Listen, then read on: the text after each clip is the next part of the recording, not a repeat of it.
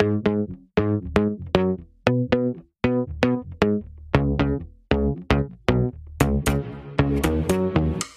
want to welcome everybody here. Tony. Obviously. That's right. I got Dave here. I think that, we want to welcome everybody here. Speaking of that, Celinda, we want to welcome everybody here. Everything all at once? Everything all at once. It's honestly a sensation. Aliens listen to it. it's like people at this point are resigned to defeat the majority, whereas like I try to be like the optimist, where there's two sides to every coin, and yes, absolutely. Things aren't going good for the earth, but that doesn't mean that we just need to destroy it because it's going to happen anyways. You know what I'm saying? But that I think that's the sad part, because like we have the technology to do a much better job. You know what I mean? Look at even in COVID when things slowed down, the regenerative nature of like how fast the air cleaned, how fast, we don't know the capacity that mama can regenerate. Right. We don't even give her a chance to breathe. It's 24/7 all the time. So I agree with you. I don't think it's like a doomsday thing, but I think it's that if we don't get our head out of our ass and start making conscious decisions on how we want to interact with her, it's probably not going to be that great. It's like saying that you want change and doing something that's hurting you, but then you don't make the change. Well, you're going to get the same outcome. Like if I go get hammered every Friday and feel like shit on Saturday and want that change, but I don't change that initial behavior, and I think it's the discomfort of that change, that is hindering us. I think it might also be like defeatedness. People are very morose because they feel like, it's not that people don't put up a fight, it's just that trying to live your own life and survive as an individual. Absolutely. And what am I going to do about it? What the hell can I do about it? Right, because people, I've known plenty of people who might want to do something to better the earth or the community or things around them, but it's so difficult because you get so much pushback that it just jades people. They just ended up jaded, and then they're like, well, there's no point because people suck, and this is just how it's going to be. I agree with you in the way that I've been viewing it, like with the power set, is that we're in the biggest narcissistic relationship there is with the structure. You know what I mean? We get told one thing, like, okay, take recycling, for example, right? They tell you that you should recycle. They say that we should recycle, but the truth of the matter is that the top 3 major polluters in the whole entirety of the world, they know where they are, and you can recycle till you're fucking dead, and it's not going to do anything. Mm-hmm. You know what I mean? This is coming from I was all about recycling. You know what I mean? But what I'm saying is within that narcissistic relationship is that they're putting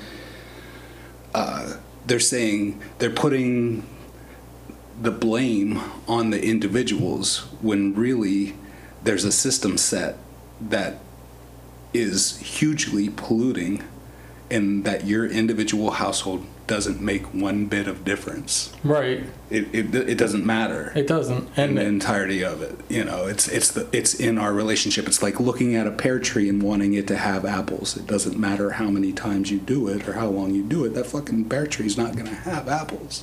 Right. And making that initial change or whatever is always the hardest part, I think, especially when you see a cause and effect relationship. You know what I mean? Yeah. Going back to drinking every Friday and then feeling like shit the next day. Yeah. And so I feel like so many people are focused on the now and are not thinking long term towards any of their life. I started realizing hey, I don't really like drinking pop so much because I don't like how it makes my mouth feel afterwards. You know what I mean? Right. Now, I've probably known this for a long time, but to actually make a change or decide that I'm not going to drink as much pop anymore because it makes my mouth feel bad afterwards is an entirely different thing, because in the moment I'm just I want to pop because it's tasty and delicious and it's what I like to drink. Even chemically, that feedback in your brain, you're used to that feedback. It's like, oh, this makes me feel good right now in the moment, And then you go to the dentist every 6 months, and they're like, "You got all these holes in your teeth. Yeah, Why? what's going on? Why? Right. Do you drink pop? Yeah. Well, stop drinking as much, but it makes me feel good. You know, like Right. I like the way it tastes. Well, you're gonna lose your teeth. Right. Yeah. Right. It's good to have you here, Josh. Hi. Thank you. Welcome to the I'm show. excited to be here. Thank Everything you. at once. We got Dave and Josh here, obviously, and Josh is somebody that I admire because he's made a big change in his life, and has always been like a person that I've seen as taking that next step forward to make those positive changes for his own personal well-being, and has kind of followed through with that old dream that I personally have had, and know that a number of other people have had, to kind of withdraw a little bit from mainstream society and get some land out in the middle of nowhere and return back to a different lifestyle that people used to embrace a lot more in the past. Yeah. And I really want to hear what led up to you deciding to make this change, because I'm sure it's been a thought that you've had in your head since. Oh, yeah. Like, I've thought of it since like being a teenager. You know what I mean? Me too. Me too. Like, And- God damn, I wish I could just leave all this stuff behind and Right. go out and take Yeah. care of myself and live off the land and stuff. I've been talking about living this way since 18 or 19, and I think I'm gonna be 45 years old this year. And just taking that leap, there's always a reason not to.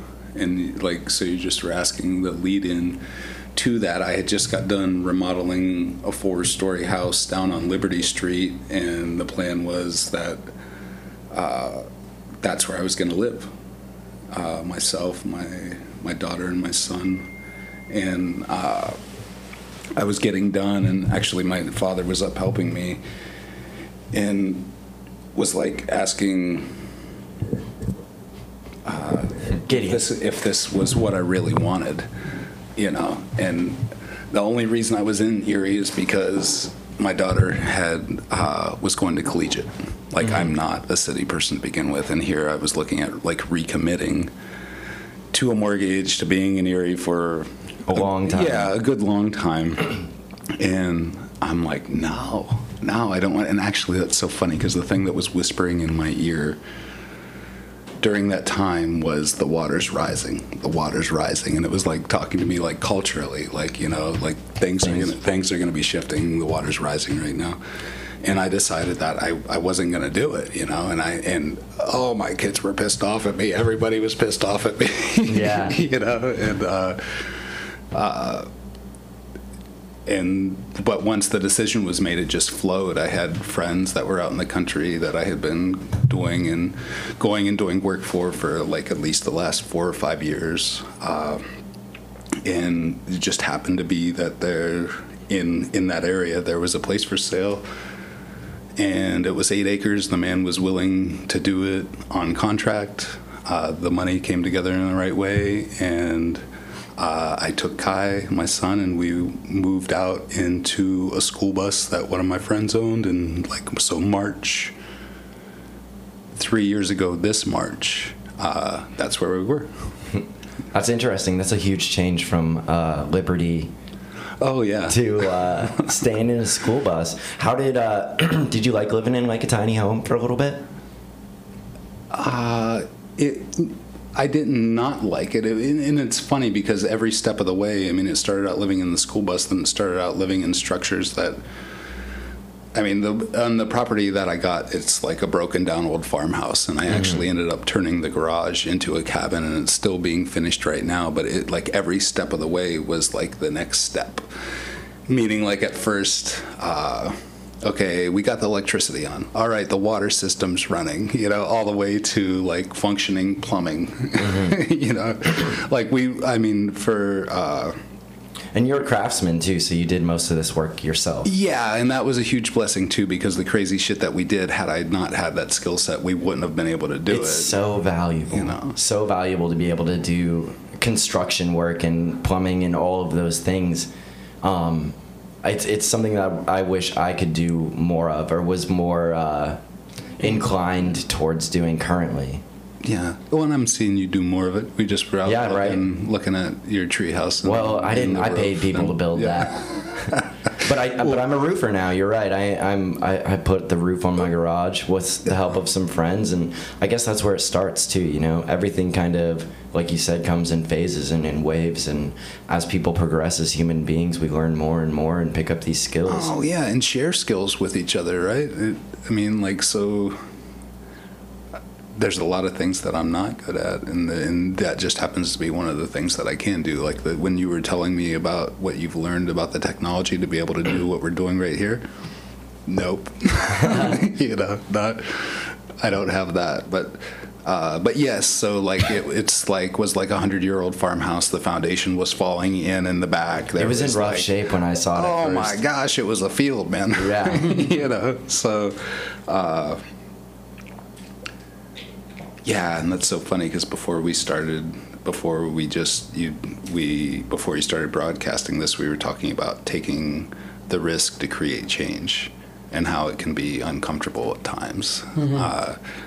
And so when we did move out, in everyone that I've seen move out to the area, there's like a breakdown of stepping out, you know, like, and we're pretty deep in the country. I'm like probably 10 minutes from town, but like when I go to town, it feels like I'm coming in off the mountain. You know, right. It is fairly isolated. There's not a lot going on out. No, and there's twice as many people in the neighborhood right now as there was, but it still feels like we're way out there. But like, so I don't want to say discomfort, but that breakdown that happens when you step away from all this, when you're not in traffic, when we first started, I didn't even have internet. My phone wouldn't even pick up. And I remember like 3 or 4 months after being there, the first time that Netflix worked, I sat down right where I was, you know, right.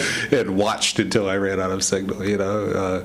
But that breakdown of that constant feedback, that slow down the reconnection with the earth, you know, that moving back to a slower pace than the fast-paced lives that a lot of us live out here. Right. Is it like a withdrawal?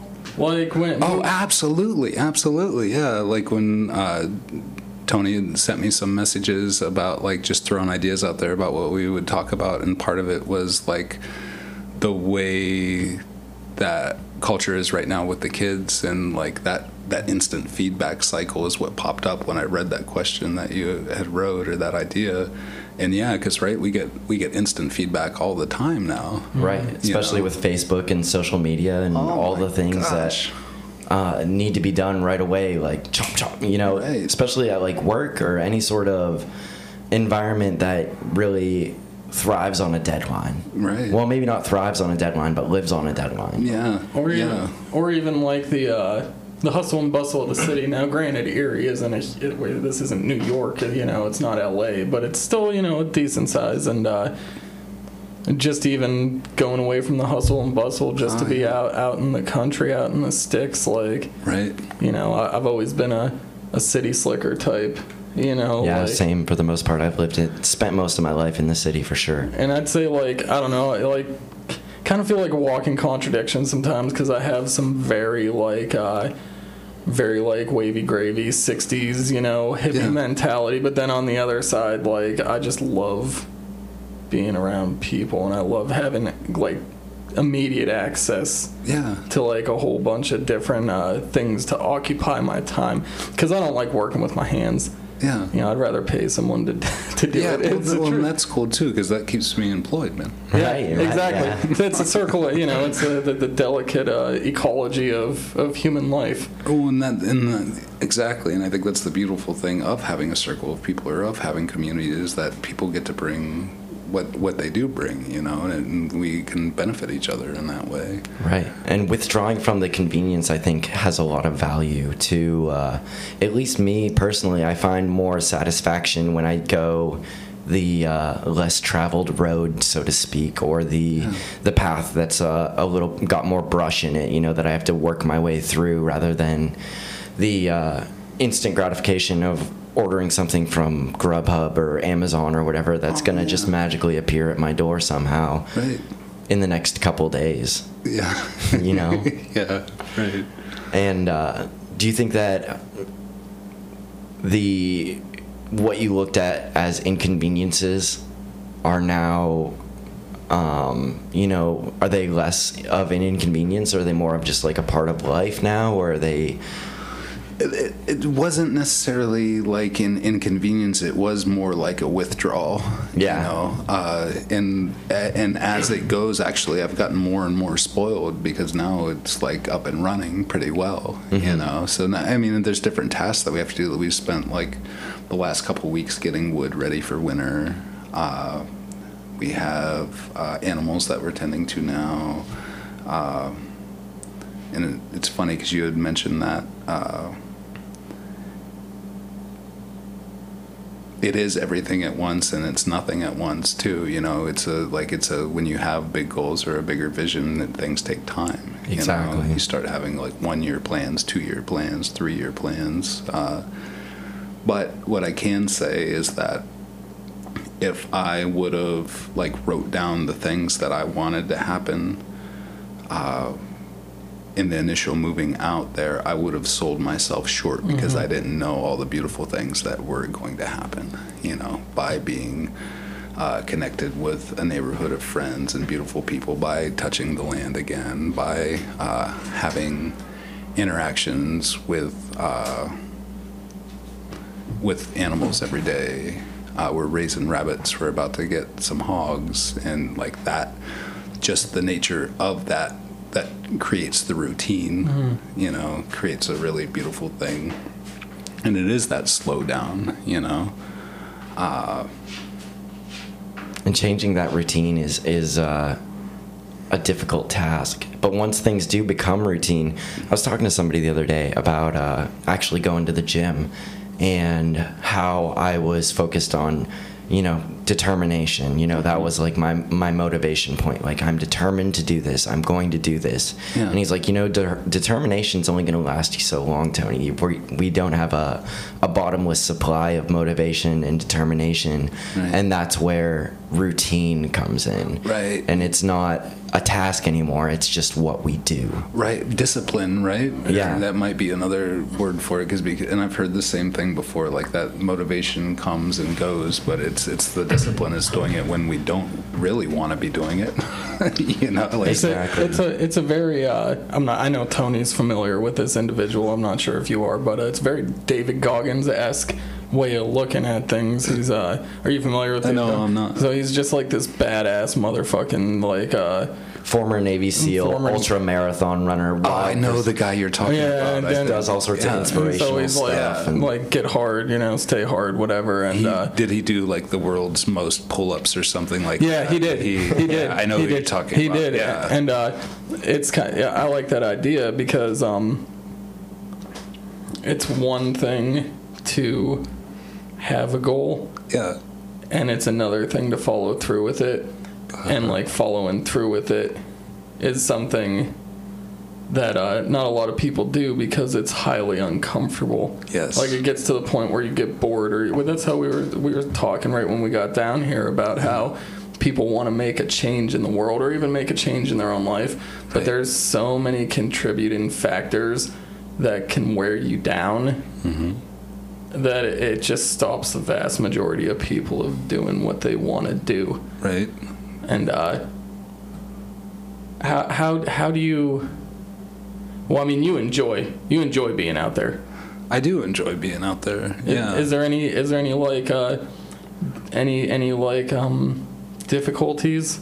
Like missing closer to culture? Yeah, exactly. Being closer to culture. No. Well, that's good. Well, that's a slam dunk. Awesome. No, it was pretty easy for me. And I'm like, I grew up in the country. My people were like fruit farmers. You know what I mean? I've been picking up apples since I was like 6 or 7 years old. It wasn't a big change. It was more like just waiting to get back to that.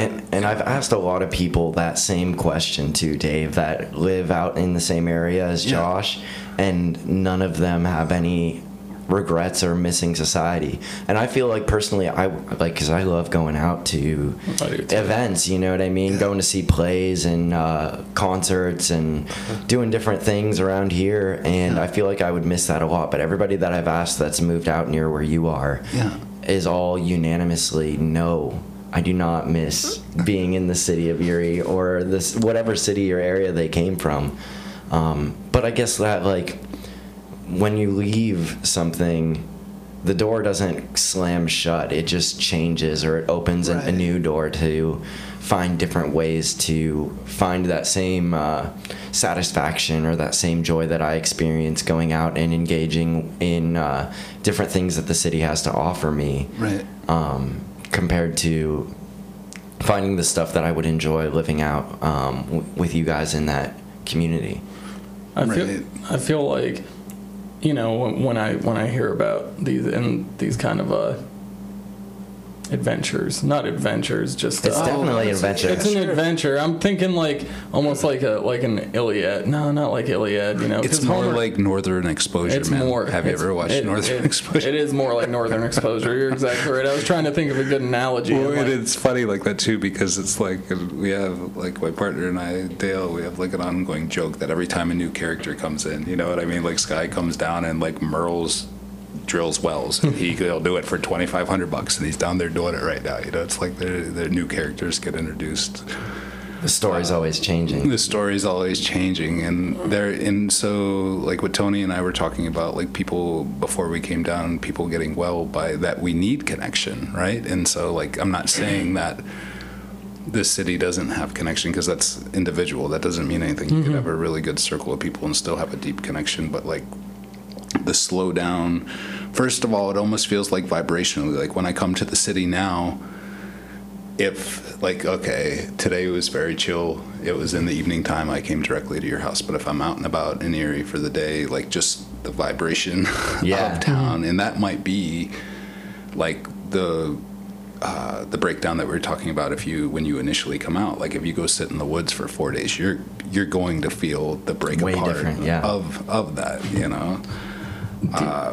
I'm sorry, go ahead. No, you talked about like the when you were here, before you moved out, when you were down on Liberty, like the idea of, or that feeling of like the water rising. And it reminds me of like a very, very like Hunter S. Thompson-esque when he wrote like Fear and Loathing in Las Vegas. At the end of it, he talks about like the waves of the 60s rising and then crashing, and the tide rolling back in as like the 70s came to be and the status quo started to take back over. And I wonder, you said that there's like a doubling probably of people in your area right now. Do you think we're in like a current point in time like it was back then, where with like the clash of issues going on in cities and big places, you just have more and more people that want to move, like just kind of go and do their own thing? Do you think that's something that's going on right now?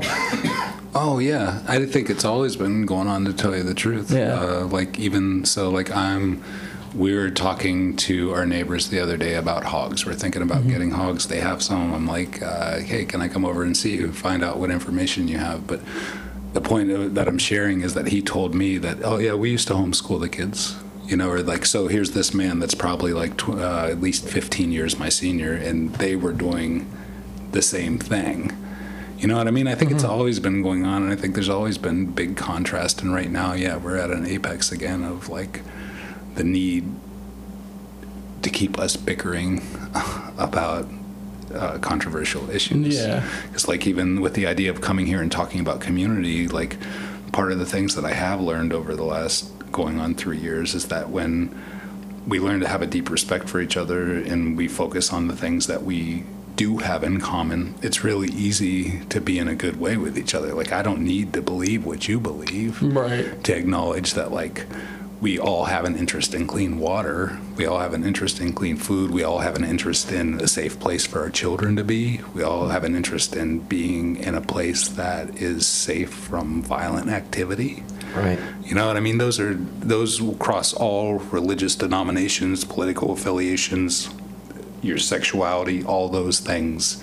People have an interest in. Yeah. Now, if we could stay focused on that, it would be easy. But instead, we're focused on so much bullshit. You know what I mean? What do you think comes after the bullshit? Me and Dave kind of talked about this a little bit on our own, about how right now, like, the big cultural thing is, like, identity politics.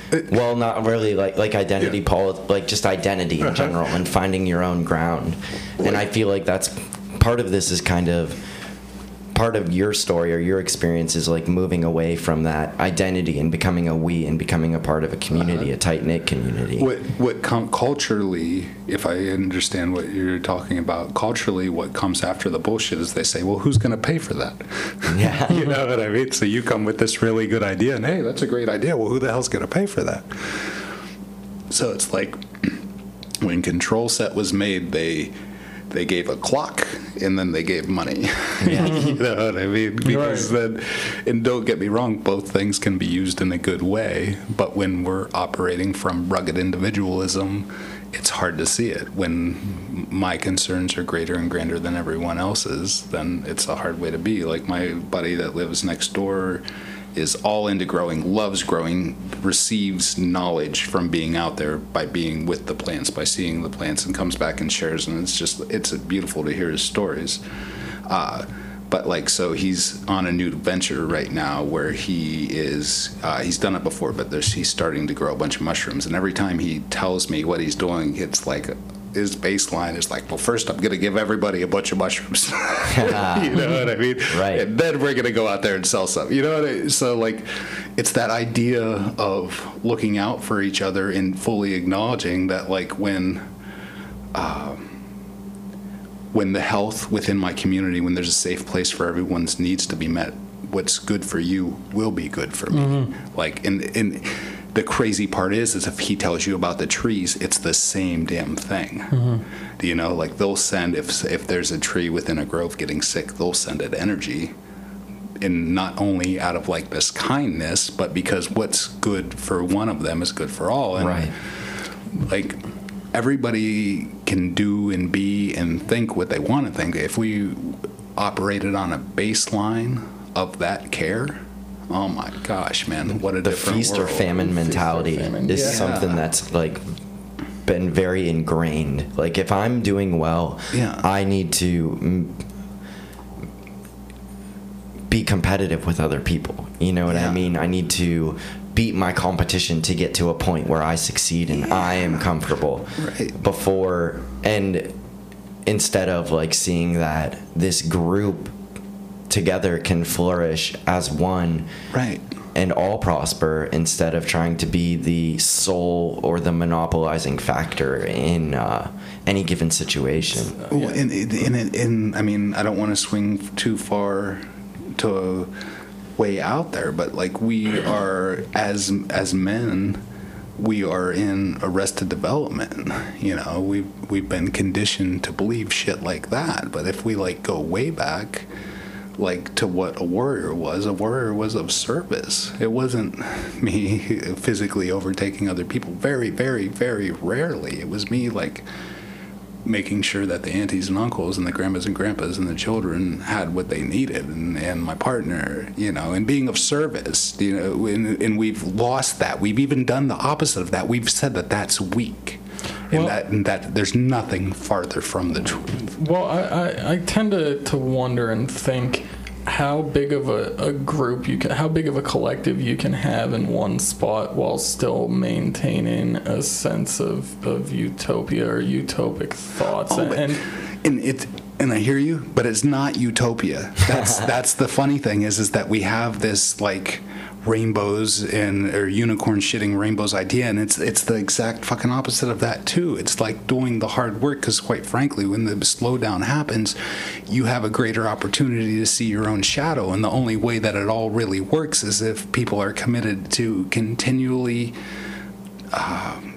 doing their own internal discipline to handle their own shit. I just wonder if, like, just out of curiosity, just from things I've seen, you know, I'm a pretty big history buff or whatever, and I'm an optimist. That's how we started off this conversation. So I always want to try to find a way where things work out, where we break certain cycles, you know, that create the history we have as humans. And it just seems like the more that the more people grasp on to a pure idea, the more it becomes disingenuous. Not so much the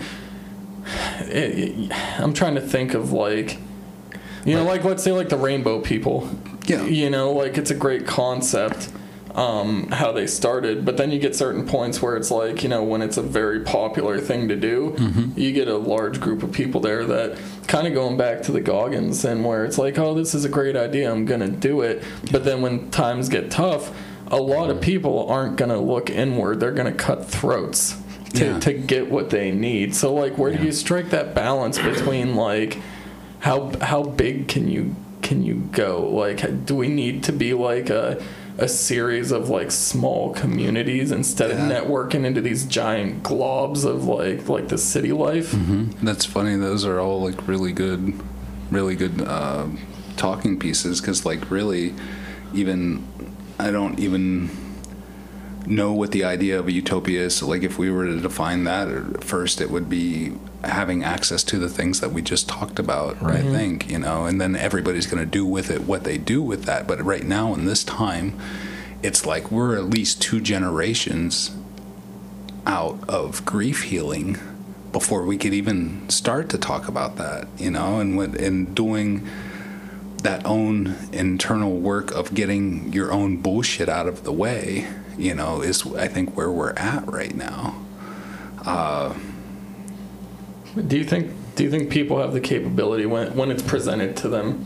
Because I feel like it's not always black and white, but I feel like 2 very common things would be you do the internal work and it's delayed gratification, and you might be feeling like, you know, discomfort in the moment, or you can cut another person's throat over and over again for, like, a sense of, like, getting what you want now, accomplishment, instant gratification, moving up the ladder. Well, that's how the power structure works. How, like, right now, you know, whatever foot you can get in, you go to the top so you can have what the have-nots don't have. And, you know, what needs to be done is, like, on, like, a spiritual, a cultural level, to realign people to the idea that it's okay to wait for things. Like, how do we get there? I think there needs to be, like, a sink or swim aspect, you know what I mean? Like, you come out and the pain becomes great enough that you have to make a change. And I think that may apply a little bit out there too, you know, like you talked about the slowing down process. And I'm sure a lot of people have come out to where you guys are at and probably turned back. Oh yeah. Oh, absolutely. Because they couldn't, you know, they weren't cut out for it at that time. It was too much. It was too much to handle at that point, right? Or too much to handle at that moment in their existence. But yeah, you hit it right on the head of that growth. Like, even when we were talking about growth earlier, and it might seem like a dichotomy, but pain is usually that biggest instigator of growth, you know, right. And then getting very, very honest with ourselves, you know, like one of the healthiest things that happened for me in the last couple of years is figuring out what's my shit and what's not my shit.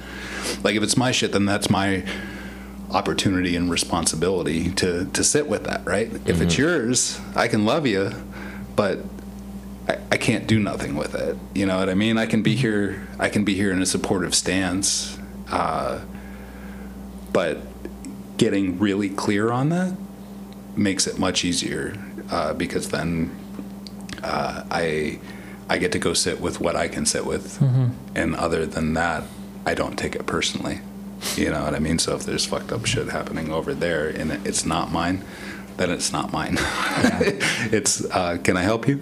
And okay, if I can, am I willing to? Okay, I'm willing to do this part of it. And if it's not, then it's giving time and space and just acknowledging that everybody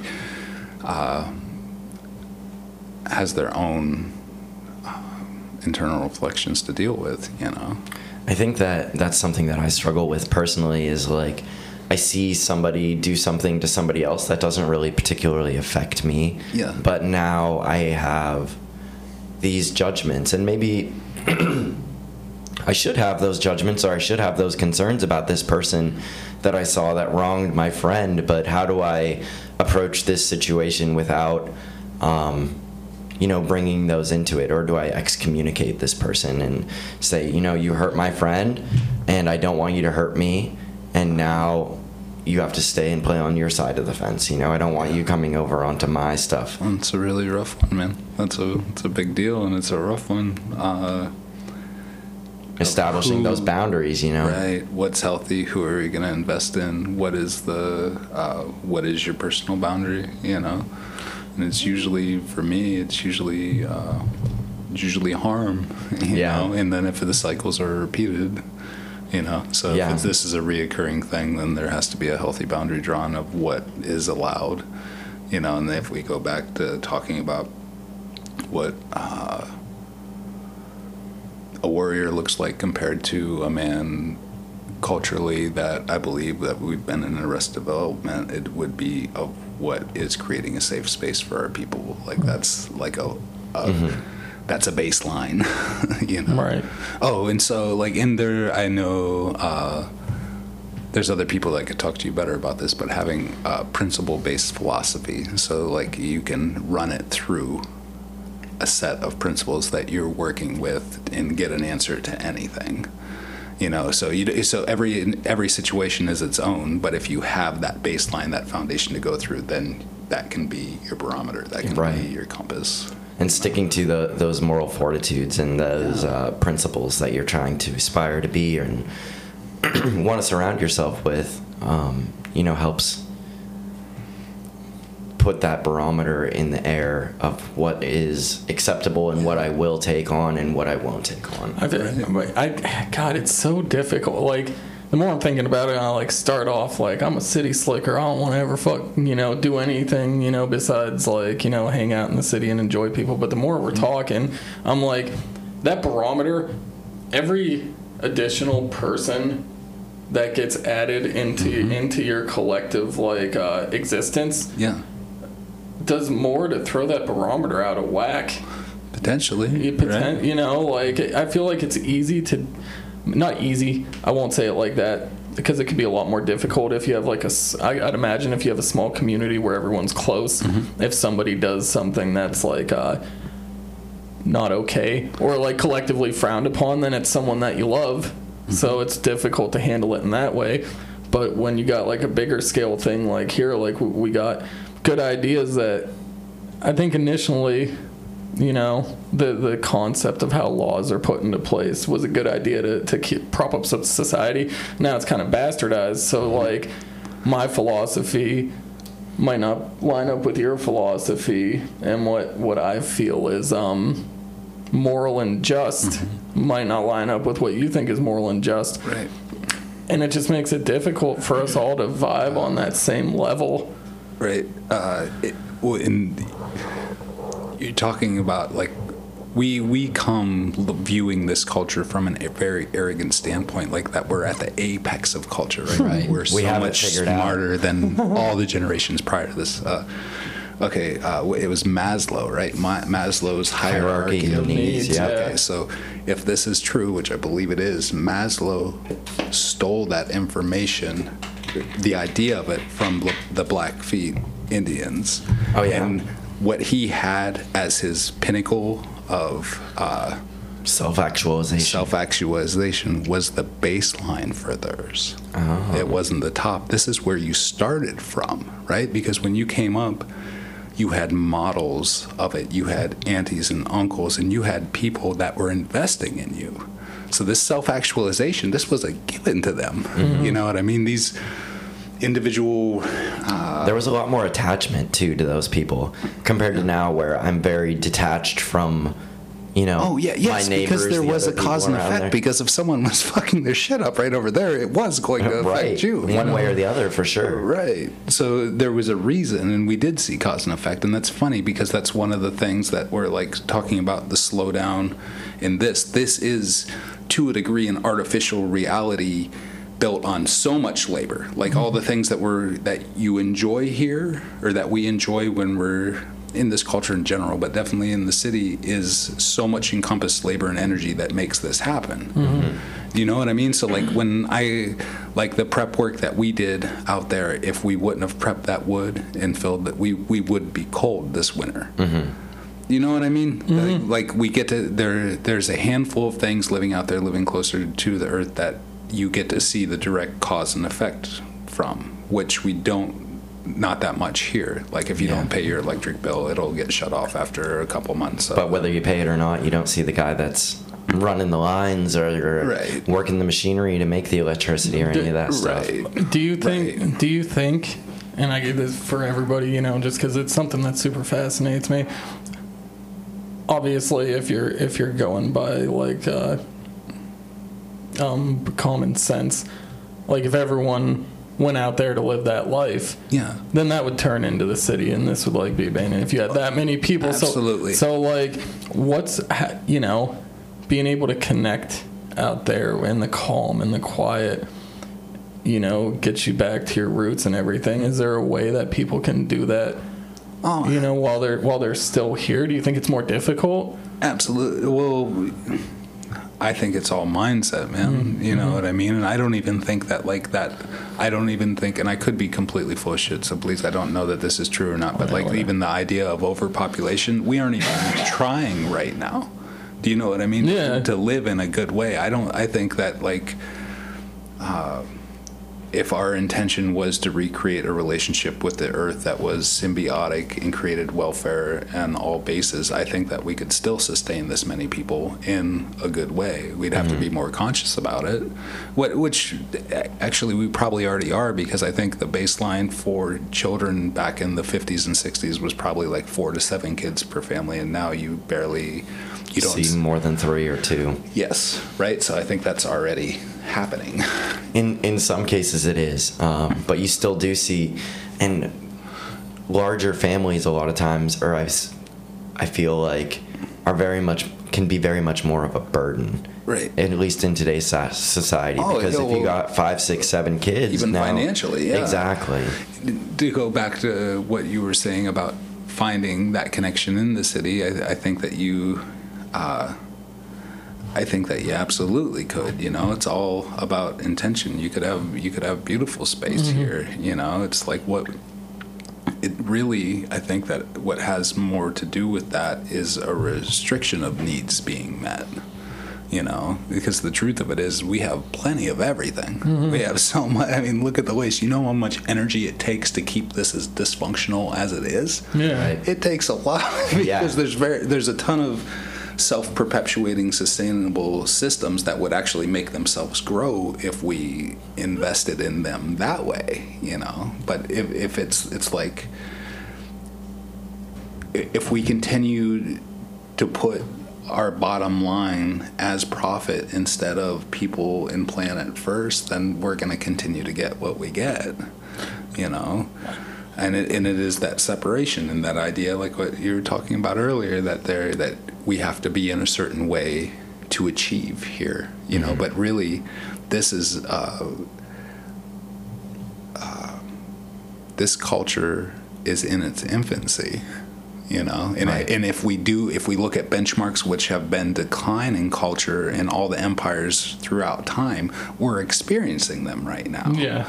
You know, like even soil degradation, that was a benchmark, you know, water quality, crazy political shit, you know, crazy sexual bar. How far can we push the craziness? All these things have already happened, and that's what we're experiencing now, you know. And so like when it was saying, hey, the water's rising, well, the water is rising, and I think that it could, like when we were talking about like all the doomsday in the media and in the film industry right now, I don't think that it has to go like that, but I think that we would have to inject consciousness into the decisions that we're making for it to change. You know, if we continue to be reactive to letting culture lead this and us be reactive to it instead of investing in it. Proactive, yeah. Instead of proactive, right. Do you think it's more prudent to change it by separating from the culture, and becoming autonomous, or by actively fighting back against it? I don't know about either one of those. Like right now, what I'm like looking at is, okay, so one of the people that I go to for guidance, my uncle is like, don't even pay attention to it. Don't make it your world. You know what I mean? Like, what you put your focus on multiplies. You know, and I'm not saying to be an ostrich and stick your head in the sand, but instead of fighting against anything, I'm going to plant seeds and plant roots in creating things that can flourish. You know, so why this is in decline, we're building a foundation. Like Barbara Marx Hubbard was like a futurist, forward-thinking, pretty amazing person, and I even forget the name of the book right now, but the metaphor or the example that she used is that like when a caterpillar is becoming a butterfly, the caterpillar believes it's dying, but during this time all these transitional cells are being built within the structure to change.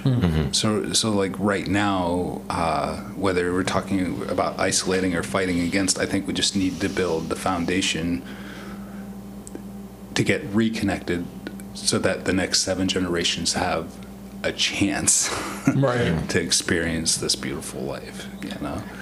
I think it's really easy to say the squeaky joint gets the oil too. Yeah. And when things are going wrong, it's easy to focus on those instead of building up the things that are going right, or embracing our whole all of media is about that, right? Yeah, and our culture in general. I feel like I went to Arizona, to Phoenix specifically, and it had a really big effect on the way that I saw society, because we have a desert with no water and no rain and green grass and all of these, you know, crops that are grown out there that are brought tons of water and irrigation, instead of just going to the places that have water to grow these things, or to have these things if that's what you want. Right. So fighting against it, that's like making that artificial environment. Exactly. Instead of watching and learning and being in a way that's going to benefit from that, you know. Exactly. And you know, like you said, embracing the earth and seeing what works well in different places instead of trying to artificialize that. And in a lot of ways, I feel like that's what you guys are kind of doing out there.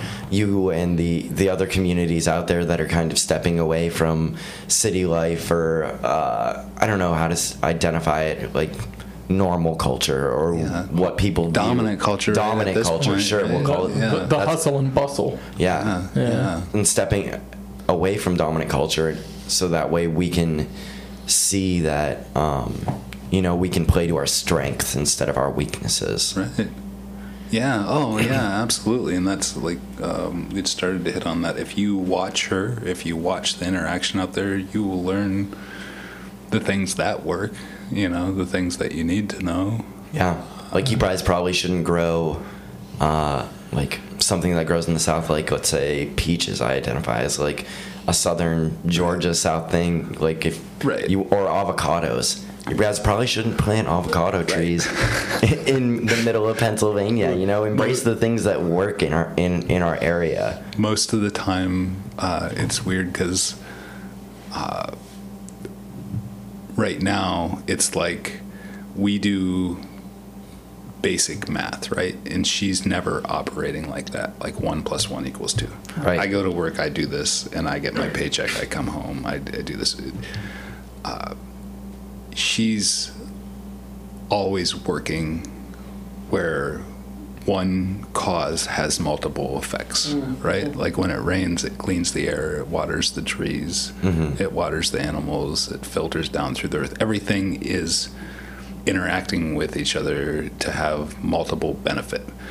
Right. We don't operate. No, basic like economy that. says that basic economics say that I should focus on one thing and monocrop and grow corn, or grow one aspect of like a single purpose thing, and focus on that and hone in on that, instead of seeing the other things that I can use this knowledge or these strengths to apply to. Right. Rather than, you know, the monocrop idea. Yep, it's weak. It's It not makes good. systems weak. Right. Instead of that diversity, it makes it weak. With the no, never mind.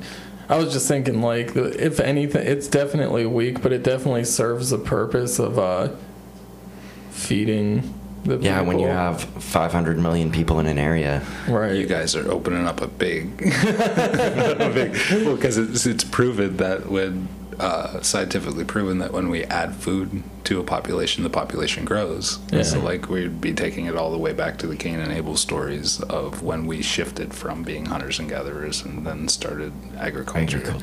But like, this is like us adding consciousness to the situation, because there's middle ground that we could go if that was our intention. Right. You know? And then currency gets involved too.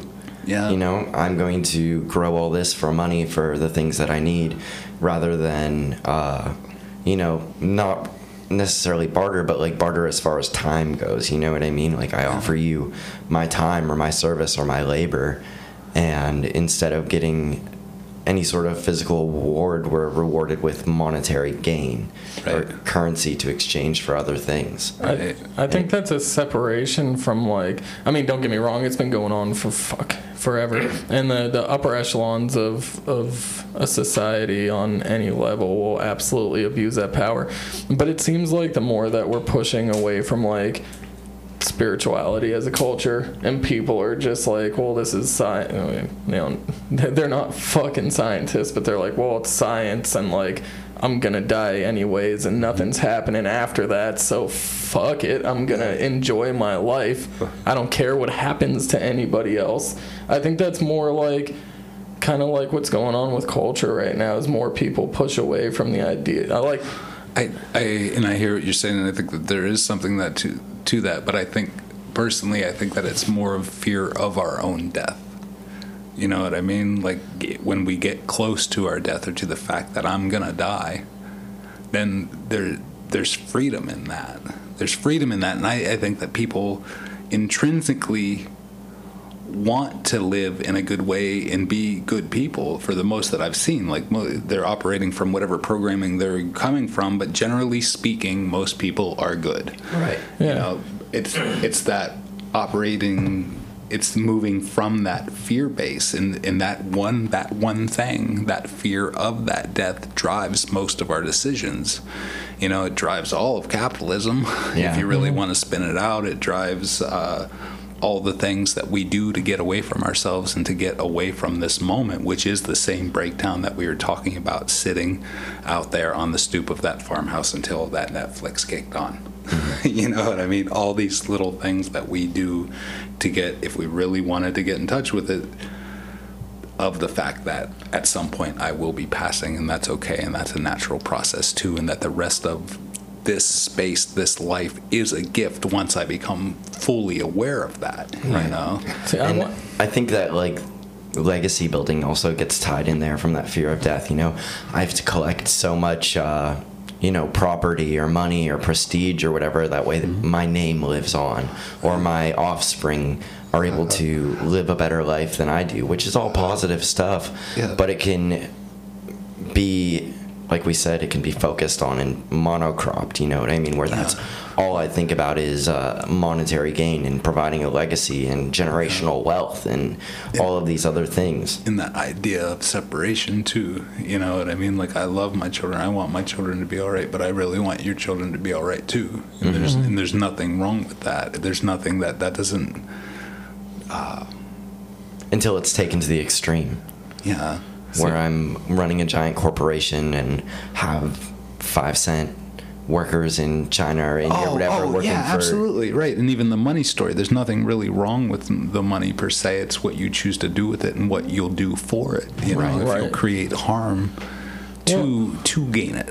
I feel like people don't know what they're gonna do, like, for the most part, because there's more have-nots than there are have, at least when it comes to, like, money and power. And I think there's plenty of people who genuinely think that they would be good people if, like, they got like $100 million, but, like, you know, the statistics show that you're probably going to end up being pretty shitty. Like, not everybody, but like the vast majority of people who come into wealth and power get consumed by it. Like, it's a folly of human nature. And they've been stepping on everybody's neck the whole way up there a lot of times. Right. Well, it's not, I mean, that's usually the case, but those are the people you expect to like be shitty when they're stepping on necks to get up there. I'm talking about. That's what blows my mind, is that like during the people that have amassed this much wealth, like you'd think at some point within the evolution of your own consciousness that you would acknowledge and want to do really amazing things with that.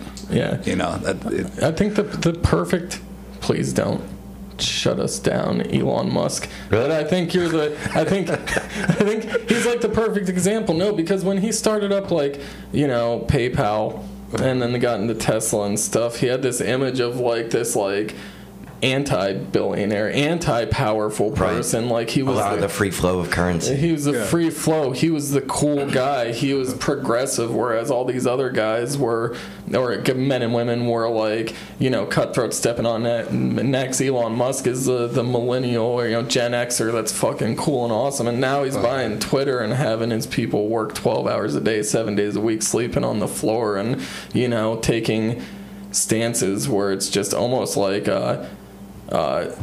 draconic, you know, like, and people are like, what the fuck happened to this guy? Yeah, you know.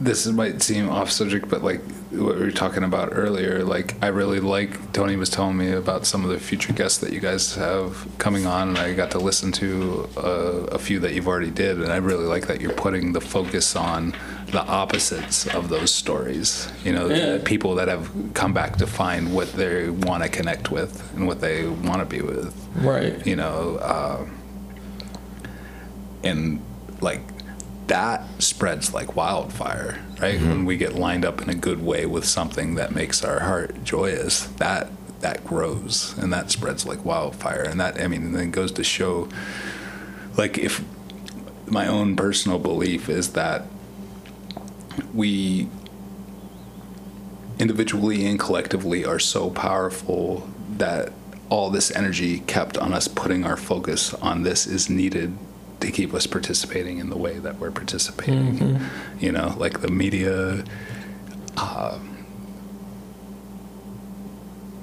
its intention is to create fear and calamity. Right. You know, because what that you sells focus, papers. It sells papers. Well, news is business. And your focus is amazingly powerful. What you focus on magnifies and multiplies and manifests. So if they can grab a hold of that focus, then that's what it becomes. Absolutely. These numbers were, this was like a decade and a half ago, like in even advertisement, right? Like trillions of dollars, like say $3 trillion. And you know from the studying that you do or have done that they don't invest that $3 trillion if there's not a feedback. Right. If they are, they wouldn't be putting that money in. So like literally your focus manifests. If your focus can be grabbed, it manifests. See, and like I guess that's where the crossroads is with a lot of good people, because like currently what we're doing, you know, and hopefully it continues that way, but it's a project of passion. Exactly. We enjoy it, but like there's so many people that get involved in projects of passion, and then it gets to a point where it can be monetized, and when the right group with the right amount of money is like, this will change your life, and we'll either completely take it over, or you're gonna work for us, but you're gonna make, like, you know, me and him are doing this for fun with someone, you know, like God, I'm so behind on who owns shit. I was gonna say like the Hearsts. He's been fucking dead for like William Randolph Hearst type shit. Like if someone was like, well, you know, we'll give you $2 million each to dress up in suits and be total fucking the exact opposite of what you used to be. That's where that principle base would save you. Yeah, I mean, but I'm just being dead honest. That would be tough. That would be a tough decision to make. You're still in this world. You know what I mean? Yeah. You're still in this world where your interaction happens. It's gonna happen. Like I've been self-employed for probably probably at least 15 years now, And like I've worked for drug execs, you know, and I could have made a very moral stance of no, I'm not taking this money, but like the way that I was able to be with it or interact with it was that this is the money that I'm taking from this system, I'm transmuting and using it in the best way possible that I can. Yeah. And it's just someone else would have got the money anyways if you turned it down. Well, and it's not, but I didn't, I still built structures for him. I wasn't going and doing things that were morally objective in my action that I was doing. And really, us taking and doing good things with that flow, I think, is one of the best things that we can do. And you know? I had that like moral issue when I was trading stocks a lot in early 2020, and I was like, well, if all these hedge fund people are doing it, like this isn't really what I find to be right or a good way to, you know, generate some extra cash in my pocket. Yeah. But if all these other people are doing it, like, don't I deserve my chunk of the change that I can use to do what I feel would be better, rather than letting all these hedge funds and other things like suck it all up, you know? Yep. And it's like, well, and it's like all that. All of that's touching anyways. You know what I mean? And I'm not saying rationalize yourself out of, I'm saying the energy that you bring to the world come in a good way.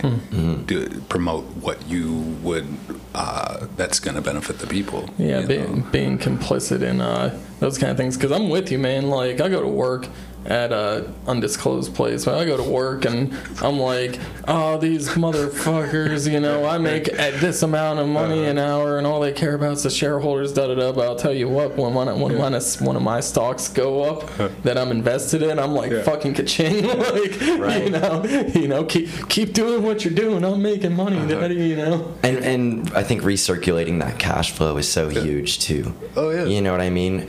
Maybe not taking it away from other people, but like spreading it around a little bit, because that money went into, you know, projects on my house that I paid local businesses and friends and whatnot. You to put do it back things. in a good way, right? And, like that, the cha-ching part, it's like really transitory, anyways. Do you know what I mean? There's a documentary. I think it's called Happiness, and it was the producer that made all the Jim Carrey films. Yeah. Cool. Have you seen it? Have either one of you seen it? No, I have not. It's pretty cool. He had like more money than he could possibly think of. Like he, like what? Not Evan Almighty, but what was Bruce Almighty? Three or four of Jim Carrey's biggest hits. This guy was like amazingly loaded, right? And he ended up just miserable, and so he ended up selling most of his shit.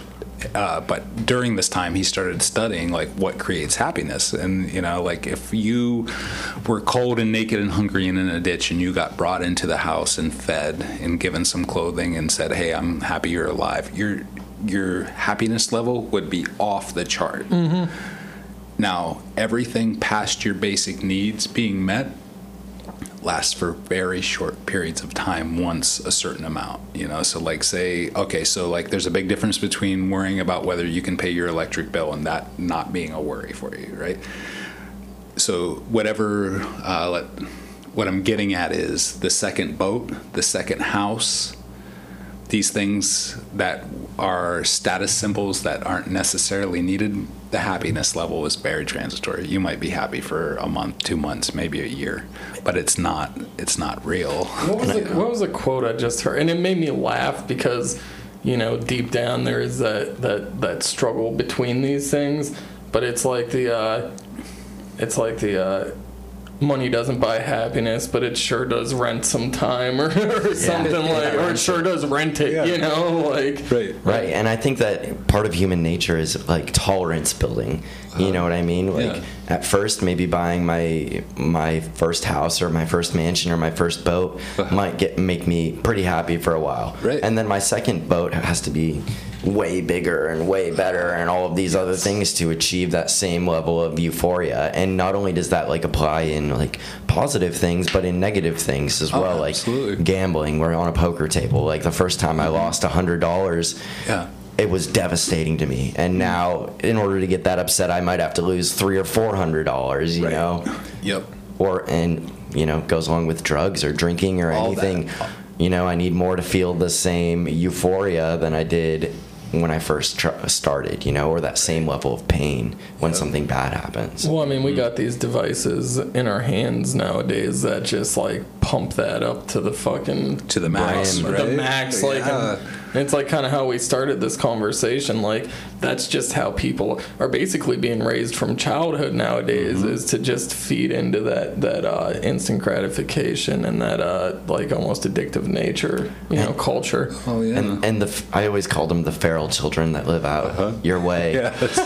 They're some of the most interesting and thoughtful little tiny humans that I've met in all of my life. You know what I mean? Yeah. I feel like a lot of kids I'm not able to have like a full-blown conversation with. Yeah. Exactly. A succinct, thoughtful conversation that stays like on one topic and develops like a conversation should, compared to a lot of other kids that I see in a more traditional or the dominant culture's you know, way of living, which is so interesting. You know, it's got that slowdown. They're able to, you know, think through something and see the conclusion and let it develop naturally to it before, you know, maybe short-circuiting that conclusion and going somewhere else. There you go. And I think that's probably, if there is a dangerous part about the technology, it is that like really short instant feedback, because like the information itself is awesome. Oh yeah. You know, like being able to look up anything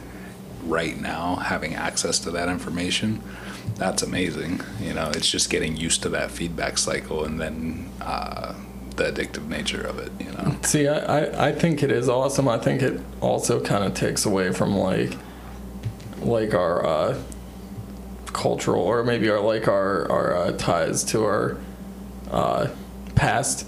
You know, kind of how like the way we used to collect information before was just based off of you know, what other people say. And I think that kind of, even though it's definitely not always accurate and it might be harmful at times, I think that was like a cool, mysterious way to live, where you just had to, you know, take someone's word for it.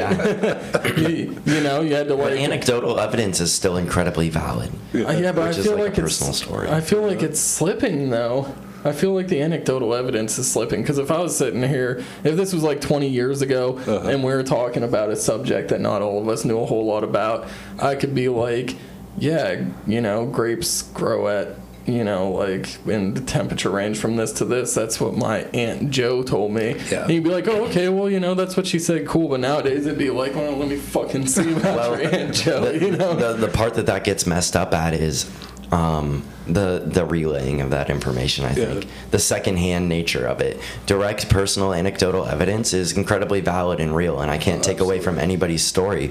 But when we start playing the telephone game and passing that around is where things start to get misconstrued a lot. And especially like even with modern information, you know, any story or news thing or whatever that you find on social media has probably passed through 3, 4, 5, 6, 7 different hands before it finally got to you, and you're getting the completely different version of that compared to the first-hand evidence of reading an article from a scientist or me just talking to you and sharing about our personal experiences. But people see that stuff online, especially if it's written in an article form, and especially if it's older people, and they just automatically assume it and accept it to be truth. Yeah, they don't discern the fact that it's. The funny thing is that like it, and what you guys are talking about too, I think, is like going from like knowledge to wisdom. Like when you have the actual experience of it, you can gain something from it, and you have something to build on from too. Like, and I'll say this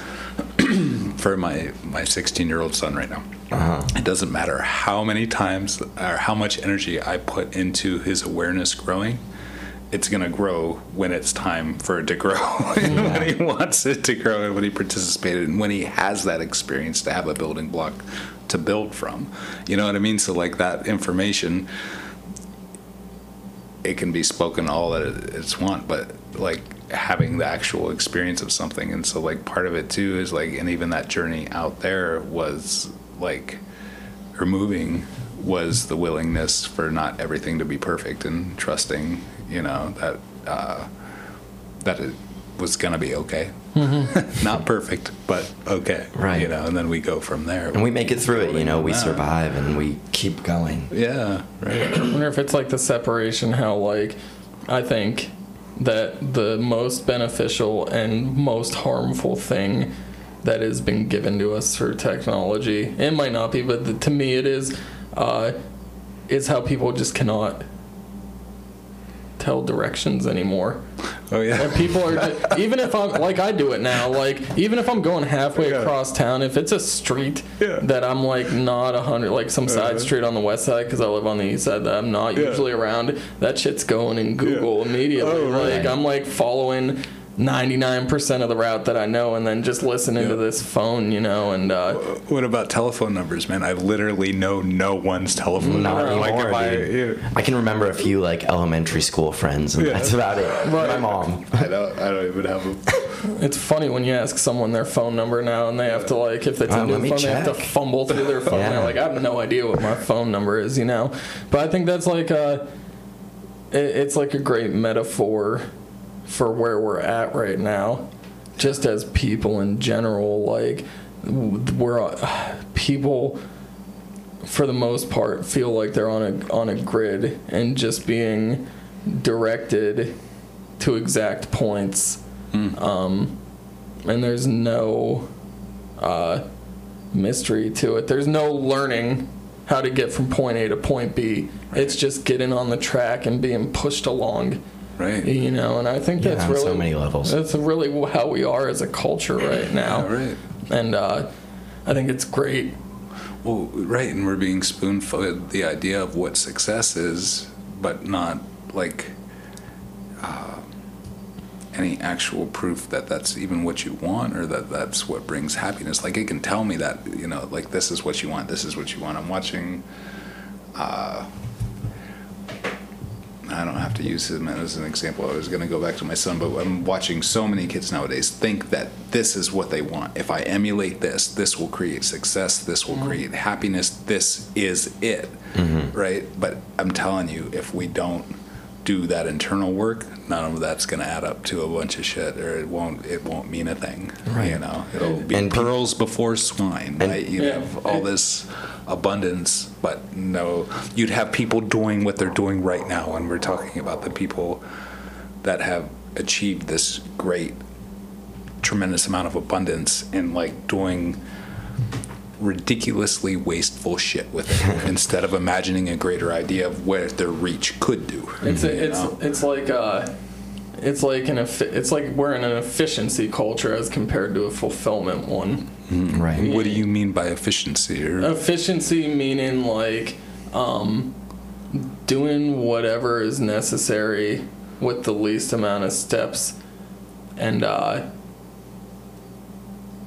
to get what you want.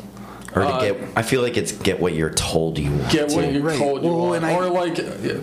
Or like efficient in the sense that you're not considering the negative points that might come from the wake you leave behind, as long as it's You can set it on the table. as long as it's the quickest way to get, or for that singular task. It all goes back to your intention, right? Because I'm a mason, I lay brick, I lay block, and so if I can take a step out of that, it's awesome, and I'm really cool with that, right? But with that intention, but if the intention is only to make profit, if the end goal is always profit and not fulfillment, Right. then I feel like you kind of may, if you're not super well versed in where you're going or what you're doing, that little bit of efficiency may be not have structural integrity. Yeah, right. They're not knowing where you want to go, man, and that's okay. Now you're cracking open like huge topics because we need a new creation story, right? Yeah. We don't. What you're saying, people being pushed on a grid, going places that they don't even know what they're doing, why they're doing it, going out to make this money, to come back to houses that they don't have time to even spend in because they have to go out, And continue so like working, when we were even back probably 2, 3, 4 generations back, people dipped out to make profit to come invest in their homestead and take care of their people. Now we do the opposite. We go out there, or maybe so much profit's needed that we go out there and give all our time out there and don't even have time to have a life. Right. You know? And you see that with a lot of people. I see that a lot of people really identify work as like their soul. You know, that's like their thing, you know, their passion. That's what they want to be doing. They want to work 7 days a week, 12 hours a day, every day, all day long. You know, that's what they live and die for. And how do you, I feel like I learned this a long time ago. A mentor to me told me, you know, your work is what you do to enjoy the rest of your life. You know, would you be doing what you're doing if there wasn't a paycheck at the end of it? It reminds me of the old, I'm going to butcher it. I was going to pull up my phone because I hate getting quotes wrong, but it reminds me of the old, like, John Lennon quote where he was like, I was in school and they gave an assignment and they said, what do you want to be when you grow up? And he said, I want to be happy. And the teacher said, you didn't understand the assignment. And he was like, you don't understand life. Yeah. You know, like, because you're right. It's such like a, what do you want to be? Like, that, you know, you got to want to be some kind of occupation to feed back in and, you know, work for the society. And so, like, going back to you even using the word efficiency, I get what you mean, or just more of that absorbed, because, like, with that as the goal, right, with this outcome as the goal, again, it goes back to what we focus on, right? What our goal is, what we want to happen. Because, like, prior to that, the goal was the health of our family, the health of our community, and it was the breaking away of that got us to this. Mm-hmm. You know, like the myth of culture. Like, they told us that this would solve all these things, really, but prior to this, we probably only worked like 4 to 6 hours a day. It was done with people that we loved. It was directly benefiting where we lived. It was done with elders being mixed with children, so children had a foundation and a guidepost to become good people instead of like how it is right now. Mm-hmm. You know, all these things also, and there we go. So back to multiple needs were being met by one action instead of one action failing again and again. You know, there's a lot of stuff going on here today. Yeah, it's been. I feel like we could continue on this conversation for another hour or two if we wanted to. I feel like this is the exact definition of everything at once. Everything at once. I don't want to say, because we've talked a lot about like being at false pinnacles right now, and I think we're at a false pinnacle because I think we can go higher, but god damn it if this doesn't feel like the peak of doing everything at once right now. Just incremental. And we've said that a lot too, you know, and things keep progressing and getting better for us, and we keep honing our skills and hopefully providing a better content for you guys. And we hope that you've really enjoyed this one. Josh, thank you so much. This was awesome, dude. Thank you. And everybody out there listening, thank you so much for continuing to listen. We love you guys, and it really makes it easy for us to keep doing this kind of stuff. Yeah, and remember to do your best. Stay in school. That's right. Or don't stay in school. Or don't stay in school. Yeah, be a feral child and live in the woods. If that's what you're called to do. Do what you want to do. That's what's really important. Don't just listen to the man blindly. Don't listen to us either. Don't listen to us Except actually listen to our podcast. But, you know, you guys know what I mean. You've been here long enough. Thank you guys. Peace. Thank you.